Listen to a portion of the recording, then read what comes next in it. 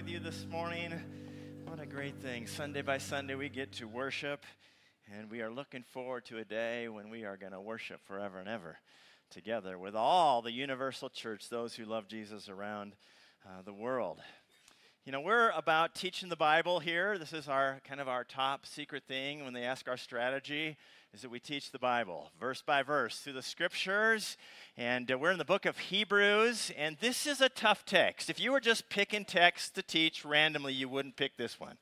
This is a tough one. So turn there with me, and just know we are just going to teach it and hear it from God and respond. God gives it to us for our good and our blessing. As Pastor Jared shared last week, God is concerned as he writes to us in Hebrews through his author, who we don't know for sure, but it is God that's behind these words, that people mature and experience the fullness of walking with Jesus and the abundant life that he has for us, which we call real life transformation. That's what we are aiming for, is that we would walk in that maturity, and our lives as followers of Jesus should reflect that change in our hearts, that hope that we have, that transformation of his love and his grace and his blessing that we are to walk in every day of our lives.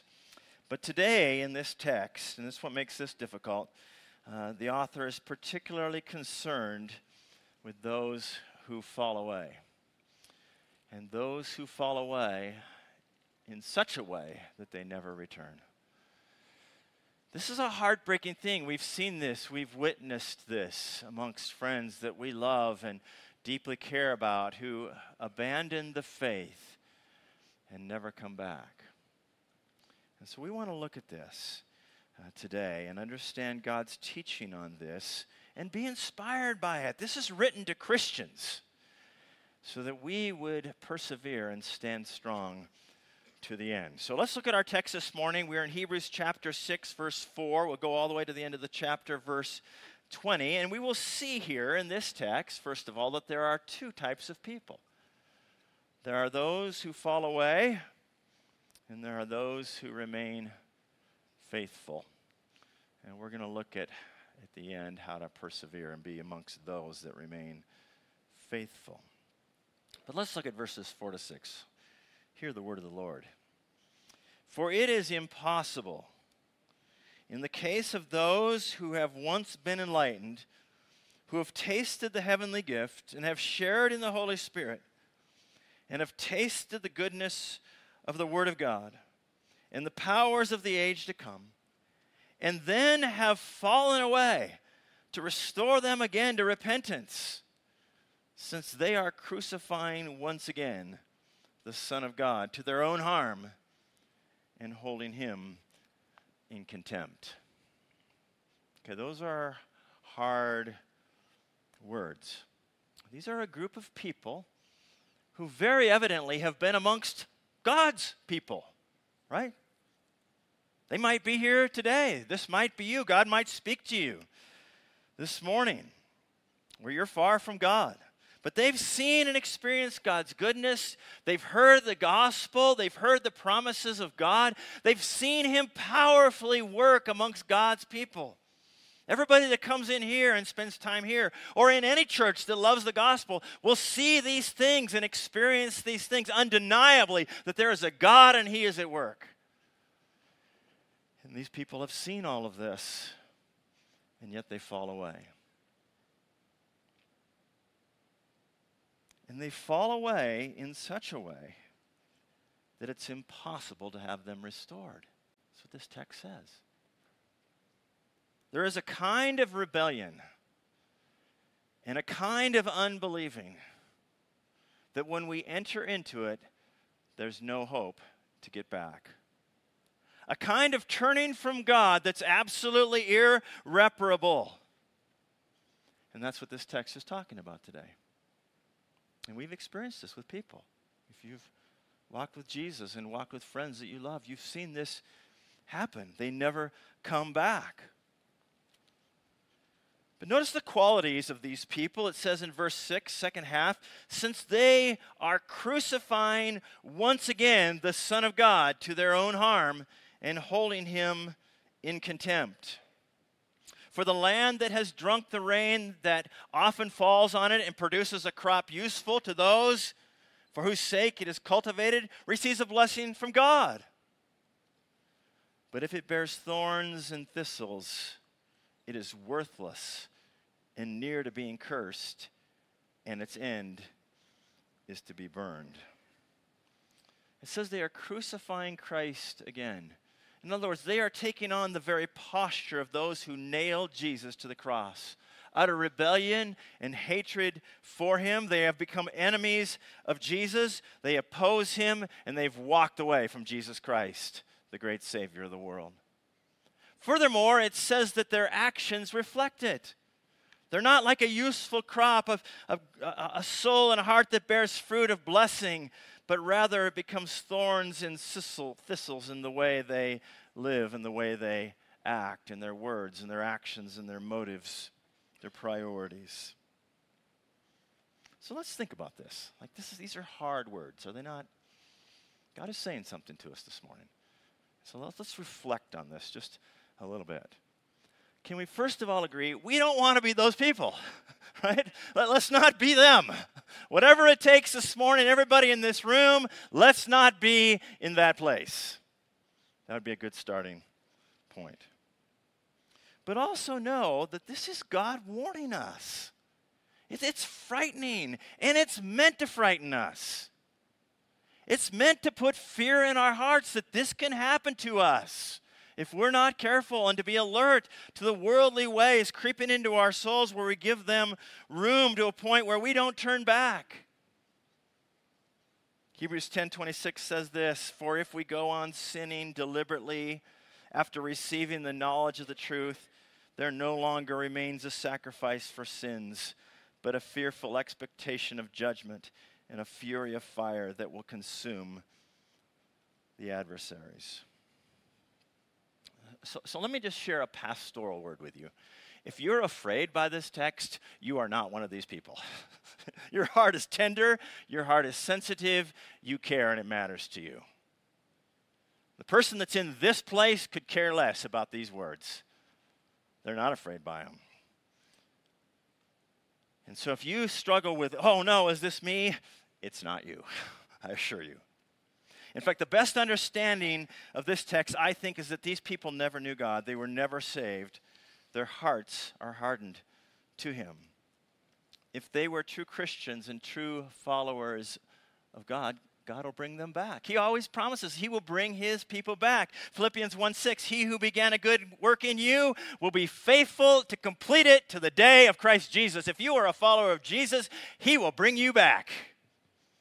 These are people who aren't in that place. Because look we know this. We all wander, every one of us. I mean, I have set out to run away from Jesus more than once in my life. And he doesn't let me go away. And am I thankful, right? As we were interviewing one of our elder candidates yesterday, he said similarly. He goes, "I have tried to run away from Jesus at times in my life and have not been able to." These are people that are not his. And God says, have your way. So this is a text that's meant to warn us as Christians. It's meant to create a fight within us to stay on the good path. It's a reminder, don't let sin have its way. Don't give yourself to things in the ways of the world. Don't play around with rebellion. These were the words and the warnings of Jesus to every one of us. When he spoke in his famed Sermon on the Mount in Matthew chapter 5, he says, "If your right eye causes you to sin, tear it out and throw it away. For it is better that you lose one of your members than for your whole body to be thrown into hell. And if your right hand causes you to sin, cut it off and throw it away. For it is better that you lose one of your members than for your whole body to go into hell." So let's fight against apathy. Let's fight against indifference, drifting. It's a little bit like the proverbial frog in the kettle. The heat just slowly gets turned up. We're almost insensitive to it.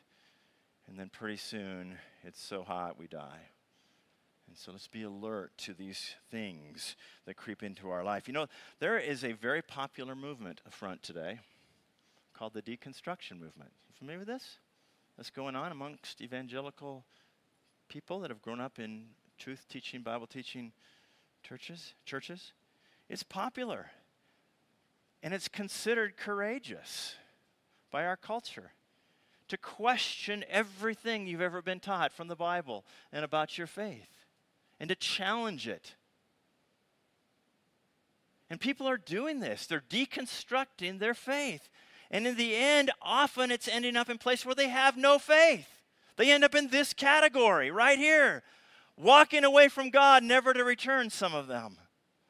Don't do this, Christians. Don't deconstruct your faith. You don't know where that will take you. The Bible is true, and you can stand on it, and what you've been taught from the Bible from your youth is true, and you can base your life on it and stand on it. Don't sit and be a critic of it. It's dangerous. So these are people who fall away. But there's also people that remain faithful. And we see that in verses 9 through 11. Though we speak in this way, yet in your case, beloved, we feel sure of better things, things that belong to salvation.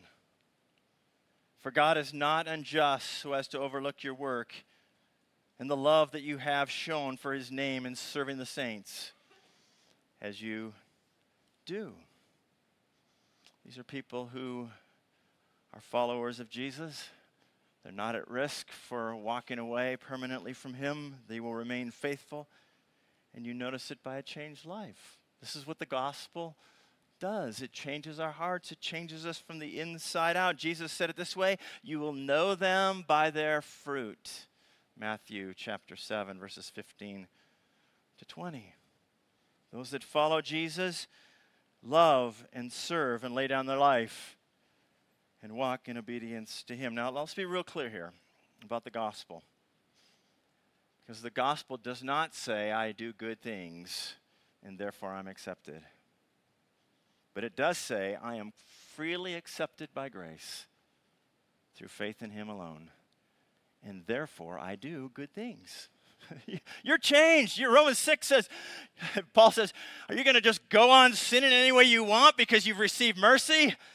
No, don't do that. You are new. You are brand new in Christ. Now be different. Ephesians 2, 8 through 10 says this, for by grace you have been saved through faith, and this is not your own doing. It is the gift of God, not a result of works, so that no one may boast. For you are his workmanship, created in Christ Jesus for good works, which God prepared beforehand that we should walk in them. And so we're saved by grace through faith, and then we walk in the things that God has called us to do as changed people. And did you see this in this text? These people are known for their service of the saints. Verse 10. They love God's people and they serve them. Do you have an affection and a love for God's people? Do you love gathering with those that also walk with Jesus? This is what's true of God's people. They love being together. It's the coolest thing. We are to gather to serve each other. We're to gather to build each other up in the faith, it says in Jude 20 and 21. And we like it. We've been changed. We were with some good friends this past weekend, and we were gathered around a table, and we were talking to one another and just laughing and just having a great time together. And there was a dear saint amongst us who made us all dinner, one of the best dinners we've had in a while, and served us all. And she just listened and enjoyed, and we just sat around and enjoyed the food and just had a really amazing time fellowshipping around the person of Jesus Christ. This is what we do. And you are here, brothers and sisters, to serve one another this morning. What are you going to do to love and care for those around you today before you leave? Maybe you've already done it. A bunch of you already have. But there's somebody here that needs you to serve them before you leave this morning. This is what we do. This is why we gather. This is unique amongst God's people. But it also says that uniquely we possess faith and hope. And we see that in verses 11 and 12. And we desire each one of you to show the same earnestness, to have the full assurance of hope until the end. People who have faith and patience, it says in verse 12. And so we are to be filled up with hope and faith. We are look ahead to another kingdom. We are not people of this earth, but we are aliens here, the Bible says. We are people of another kingdom. We live for a different king. Yes, we are good citizens in America, but we live for King Jesus, and we are part of his kingdom. And we live for the future and eternal reward of following him. We are not people who pursue the American dream, but we pursue the pleasing of God, and we store up treasures in heaven. We are people of hope and of faith. This is what it means to be people who remain faithful. Now, the last half of this section talks about how do we be those people, because this is what's at stake here, right? We don't want to be the people who drift away and don't come back. We want to be the people of faith who stay true to God to the end. So how do we do that? And we're going to see this in verses 13 through 20. How do we avoid being in the camp of unbelief and the camp of apostasy and walking away from God? Let's look at verses 13 to 17. And the writer grabs an Old Testament story to make his points. For when God made a promise to Abraham, since he had no one greater by whom to swear, he swore by himself, saying, "Surely I will bless you and multiply you." And thus Abraham, having patiently waited, obtained the promise. For people swear by something greater than themselves, and in all their disputes, an oath is final for confirmation. So when God desired to show more convincingly to the heirs of the promise the unchangeable character of his purpose, he guaranteed it with an oath. Okay, now I want you to see what God is doing here. And he's using Abraham as an example. He says, Abraham, I'm going to bless you. You're going to be a father of many nations.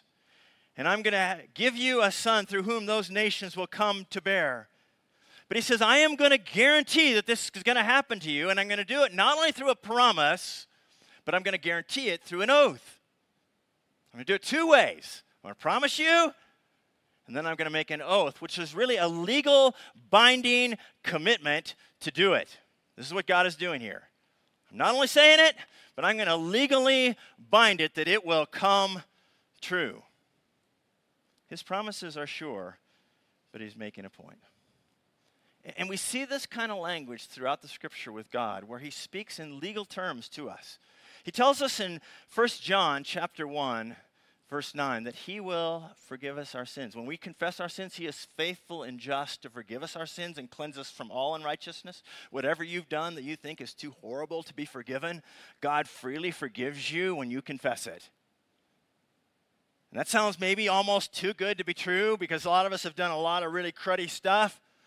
But then he says in chapter 2, verse 1, that Jesus is our advocate, that would be true, which means he is legally defending us that is true.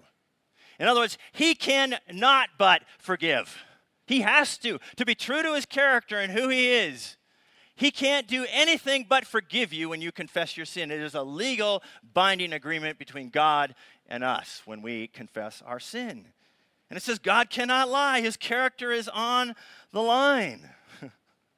And these promises that he gives us in Scripture, what it means to be his people, to be blessed, and to have an eternity that is certain, it would be tempting, right, for us and for these hearers in the first century to go, that's just too good to be true. It can't be that he would give us an eternity so amazing and so perfect and walk with us in a blessed way here on earth. That's too much. And that's why he says, I give you my oath. My character is on the line. I promise. It is certain. And God wants us to trust him. This honors him, to take him at his word and to believe these promises. that everything that he brings our way passes through his good hand, that nothing comes our way that isn't for our ultimate good. And we're to rejoice in the certainty of a future, that when we live and breathe our last day, we are with him forever. In a new heaven and a new earth. Can you imagine? I mean, this earth is pretty spectacular. We're driving here to church this morning, right? We get to drive along 215 from Sugar House, and that Mount Olympus is right there in front of us. Mary and I are just marveling at this place. If it just weren't for all the people that were around us, right? It would be like perfect, right? But imagine if all of you were sinless and really good to each other and kind and thoughtful. I mean, right? That would even be better yet. Like an amazing earth with people who are completely forgiven and made completely holy and live forever without any sin or pain or suffering or death. Can you imagine this? Does that sound too good to be true? It needs to feel that way. And that's when you know you've got it. This is why he gives us an oath. We're to believe him, his character. Christians are to be marked by bright hopefulness. I love Psalm 112, verse 7. It says, he has no fear of bad news because he hopes in God. My first boss in the corporate world, would say to me, we want to be good news people, Kevin. When people see us coming in this corporation, they want to go, you know, this is going to be good news, right? So many are not this, right? This guy wasn't a Christian. That's a good Christian perspective. We are people of the gospel. We are people of good news. When they see us coming, they should know we are coming with good news. That's who we are. We have hope. We have bright hope for tomorrow. And so we rejoice, it says in Romans 5:2, we rejoice in the hope of the glory of God, that all this will come to pass, that we will be forgiven, that we will be made whole, that death will be taken away, that we will be healed of all our brokenness and all our diseases, and we will live forever with him in eternity, our God being worshiped. So brothers and sisters, it's going to be okay, whatever you're going through. It's going to be okay, because God's got this. And he's taking you through it to make heaven even sweeter. That's why we go through these things. So it says in verse 18, hold fast. Hold fast to the hope that is set before you.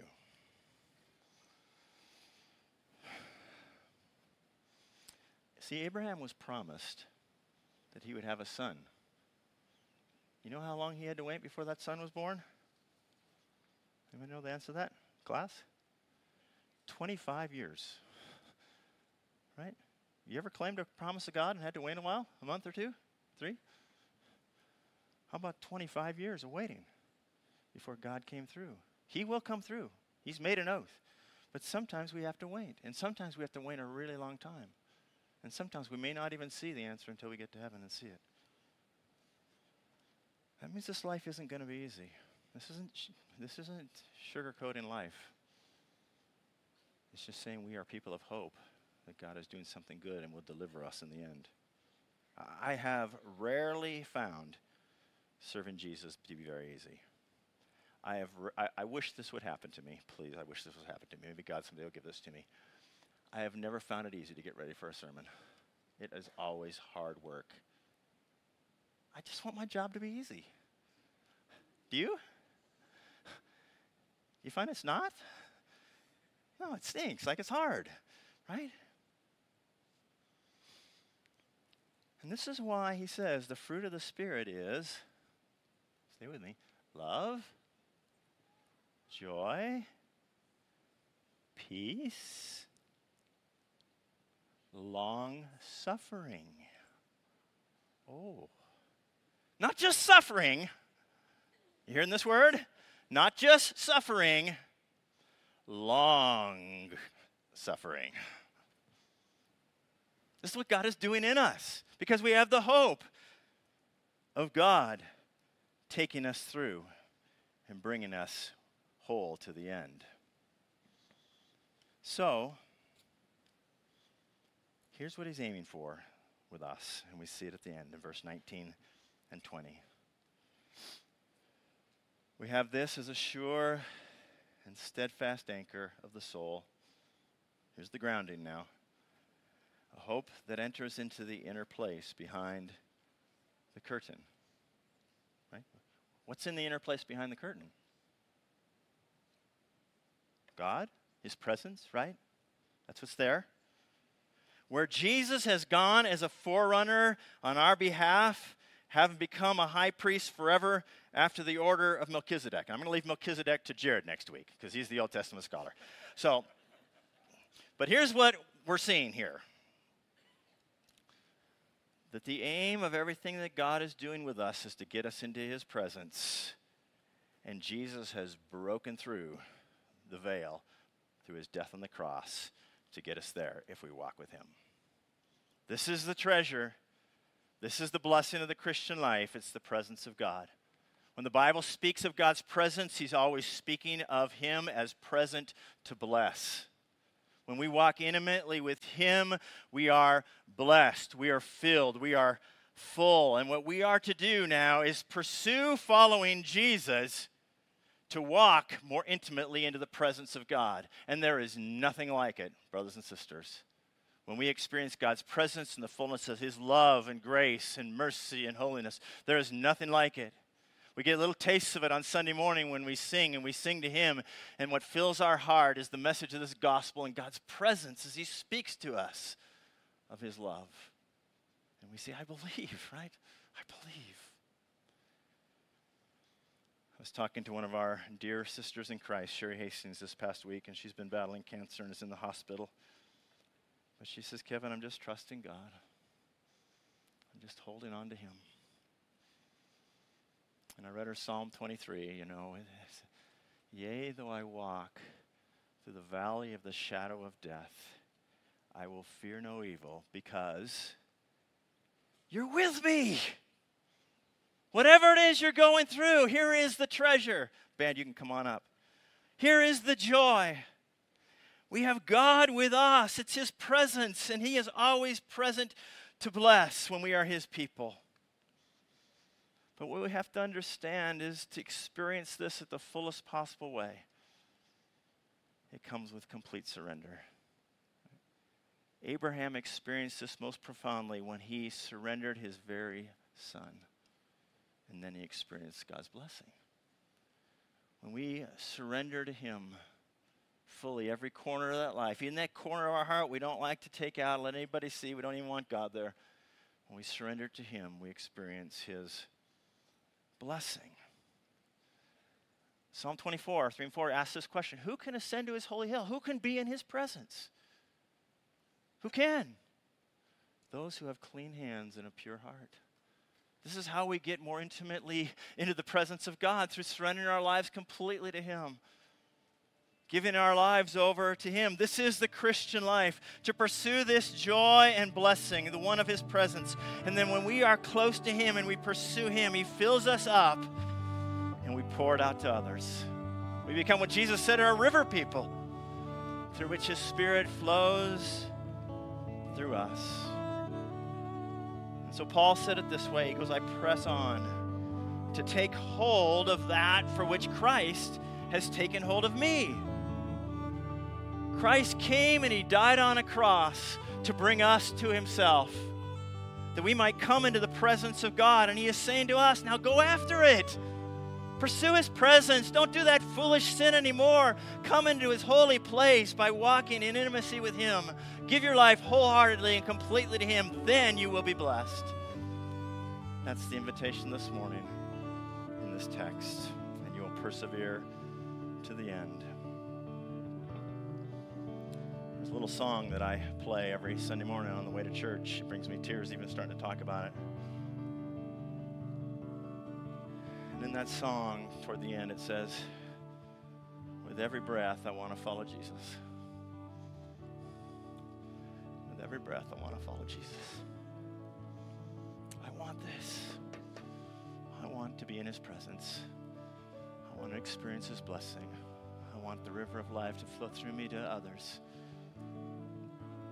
And it comes as we give our lives completely to him. So if you want to join me in singing this song this morning, with every breath, I want to follow Jesus. If that's your heart this morning, let's stand and let's sing this song.